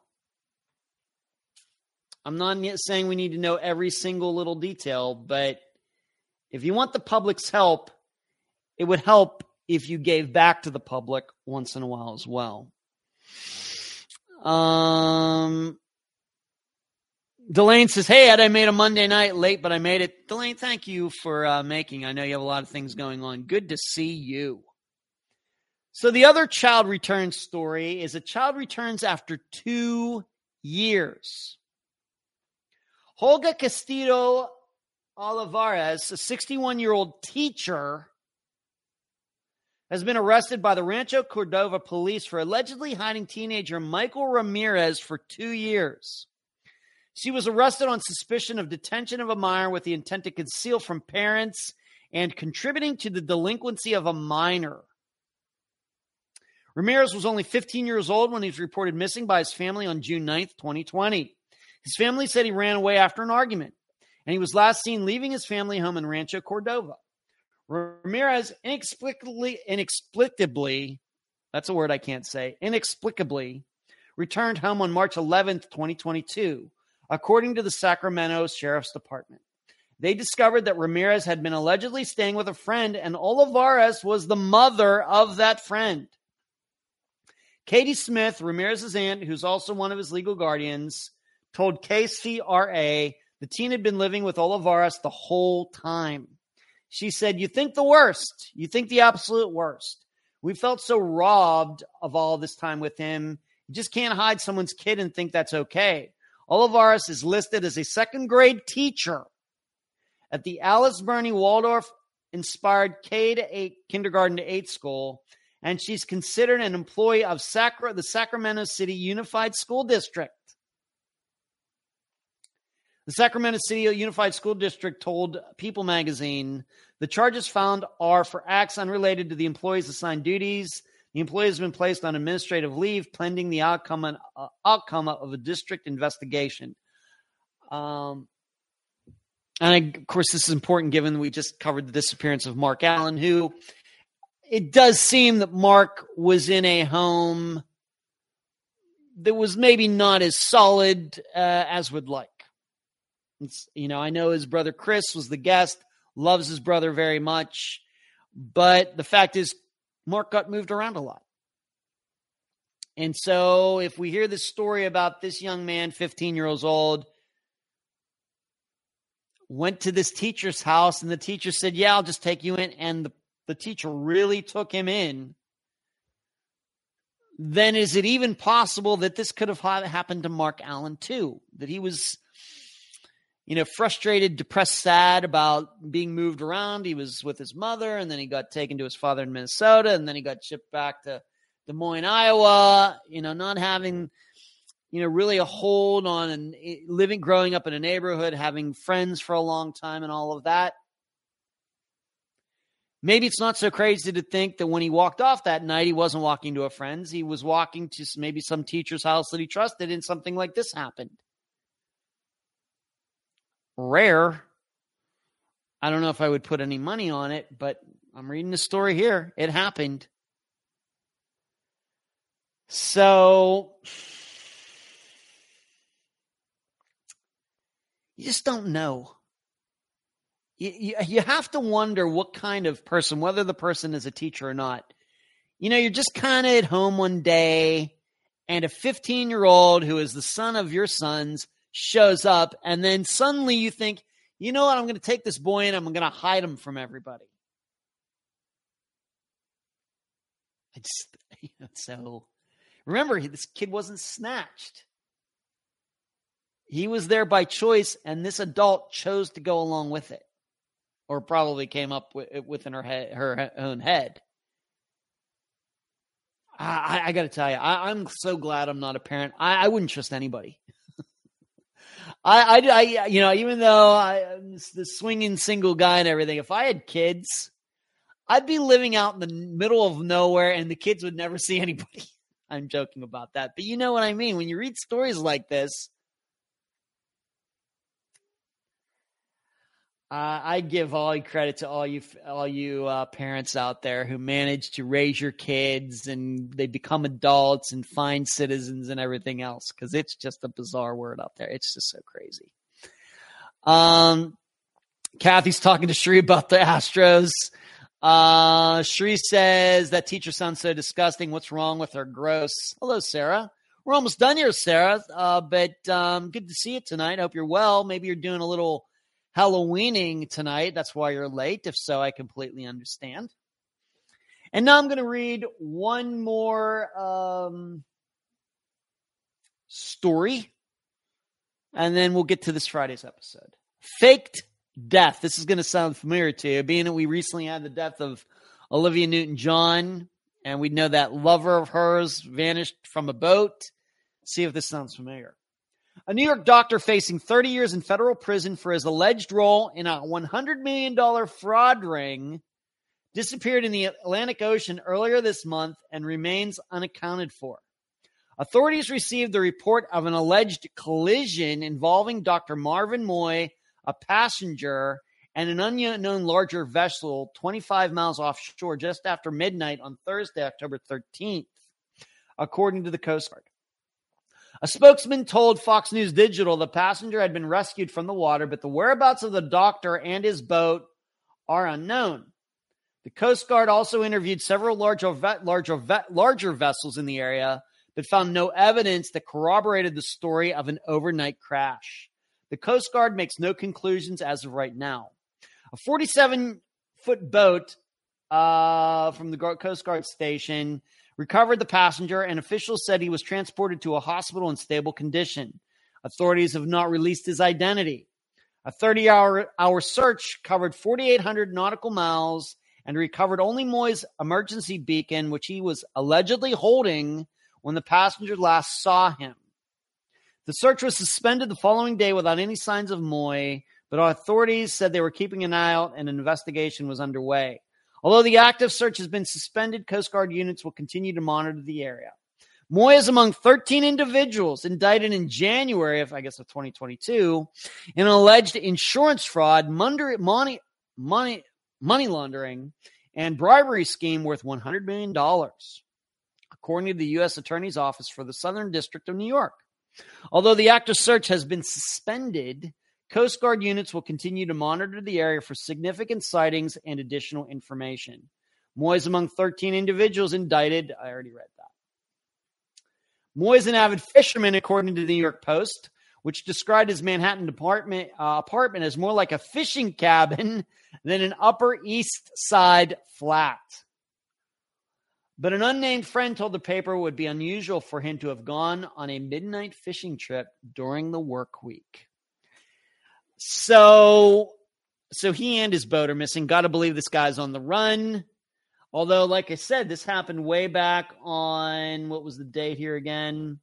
October 13th. So it's been 2.5 weeks now. I guess they haven't found him. I wonder where he is. Let's see here. Where could you go from? It sounds to me like, of course, if you take off from Florida, I mean, you can, in a boat, Cuba's only 90 miles away from like Miami, or you could go out to the Bahamas to get away. But if you're up in the New York area, there's not many places to go except just to another place in the United States. Maybe you went down shore and drove the boat ashore in New Jersey or Maryland or something, or maybe you went the other way, went up into the New England states. Or maybe just drove straight off into the Atlantic until he ran out of gas and committed suicide. I'll keep an eye on this one. We'll see if they can track him down. But certainly does remind me, like I said, of that guy. I didn't put it here, but that guy who had been the boyfriend of Olivia Newton-John, who got in some trouble, and then he went missing during some sort of fishing trip, but it wasn't his own boat. So, Veronica with the eyes. Shri says, I just saw an update on the girl that went missing last year on that catamaran. Her family wants CCTV off the bar. Anyone remember? I did see that, Shri. Unfortunately, I did not include it for tonight's show, but I did see that. Maybe if it's, I can cover that next week. Whether there are developments or not, maybe you want to remind me on that. All right, let's move to this Friday's disappearance. We're going to Tennessee. We've been there a few times, of course. Judith Emke disappeared from Tennessee. It's going back to like 2019. Remember, there was did she run off? Did her husband kill her? Did her next door neighbor, who was like the guy on the side, kill her? And Tennessee, unfortunately, also was Devin Bond committed suicide. And I think we've covered at least one other disappearance from Tennessee. Well, we're going back there again to Clarksville, Tennessee, for the disappearance of Mary Alice Cox. She disappeared on March 20th, 2004. Her daughter, Connie, who did a spectacular interview, and the audio is great because she has her own studio because she does she's a nurse now, and she does teaching online, I think, for nurses. So she had this really cool setup. You'll see it if you watch the video version on YouTube come Friday. But Mary was 54 years old, and I titled this episode The Golden Years. That is the title of it. Maybe because Iron Maiden has a song called The Wasted Years, but the song was originally titled The Golden Years. You have to hear the song. It's one of their more popular songs, although they did not play it at this particular concert. But also, I titled it that because in talking to Connie and looking over disappearances that could be like Mary's, I suddenly realized, you know what? We haven't covered, I have this thing, how I've really tried to avoid covering the disappearance of children, even though we just did that with Mark Allen. Really, we have not covered the disappearances of too many people under the age of 18. Well, in looking at Mary's case, guess what? We really haven't covered the disappearance of too many people over the age of 50 either. That has not been planned. Not covering a lot of cases over the age of 18 is planned. But not covering the disappearances of like people around my age and older, that's not been planned. And I just have a list of some of the people, Robert Wayne Cox, was over 50. Nicholas Masucci, Jack Hemby, David Hardy Jr. And you may be thinking, well, what about Helen Diamond? She went missing from Michigan. Well, no offense to Helen, but I know looking at her picture, she looks like she's 60. Well, she was only 48 when she went missing. So, going to take a look at why is it that we've not covered many disappearances of older people? Why is that? Because it has not been a conscious thing. I guess what I'm saying is most of the people who we cover on Unfound are between the ages of 20 and 40. But the circumstances are that Mary was living by herself. She did have a history of mental issues, but on this particular day, she spoke to her daughter Connie on the phone. She seemed fine. Maybe Connie got the idea that Mary might not have been taking her medicine just as she should. But Mary said she was just going to walk down to the store, which was not that far away, to get some cigarettes, and then she would be back. Never seen again. But the weird thing, maybe one of the weird things about this disappearance, is that Connie was living in Florida, coincidentally, at the time, but she found out her mother was missing and finally was able to get back to Tennessee 2 weeks later. And right around that same time is when a fisherman found Mary's purse floating in the river that goes through Clarksville. So 2 weeks after Mary disappears, that is when her purse is found floating in the river. You would think if it was in there the day she went missing, it would have been well downriver by that time. But 2 weeks later is when her purse was found in the river. Not sure what to think of that right at this moment. But that will be this Friday. Mary Alice Cox, Clarksville, Tennessee, March 20th, 2004. Daughter Connie Diffenderfer, fantastic last name, by the way, is the guest. Mary's 54 years old. The title of the episode will be The Golden Years, and we're going to take a little look at older people who go missing and what are the reasons that they go missing, and is it different from the reason younger people go missing? We're going to try to get into that a little bit as the theme of this episode. So that's it. What did we do tonight? Halloween, of course. I hope everybody had a fantastic Halloween. Talked about this new bridge that I got put in my mouth. Powerball tonight. Of course, the drawing's happening right now. I may be a half billionaire right now, and I don't even know it. Talked about my car getting painted. Talked about the Iron Maiden concert, the Mark Allen poll, newsletter tomorrow, Unfound Now out next week. Did a long talk regarding Steve Pankey and how he's found guilty. Delphi murders. Talked about a couple kids who were found alive, I guess very fortunately. Talked about a couple people who faked kidnappings. Talked about a guy who might probably faked his own death. Finished it up with this Friday's episode, The Disappearance of Mary Cox. That's all I got.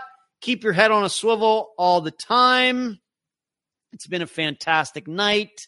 Shuri, thank you for moderating. Thank you, everybody, for making some time on this Halloween. And you will see and hear me on Friday. Good night, everyone. And remember, once again, give this video a thumbs up. Good night.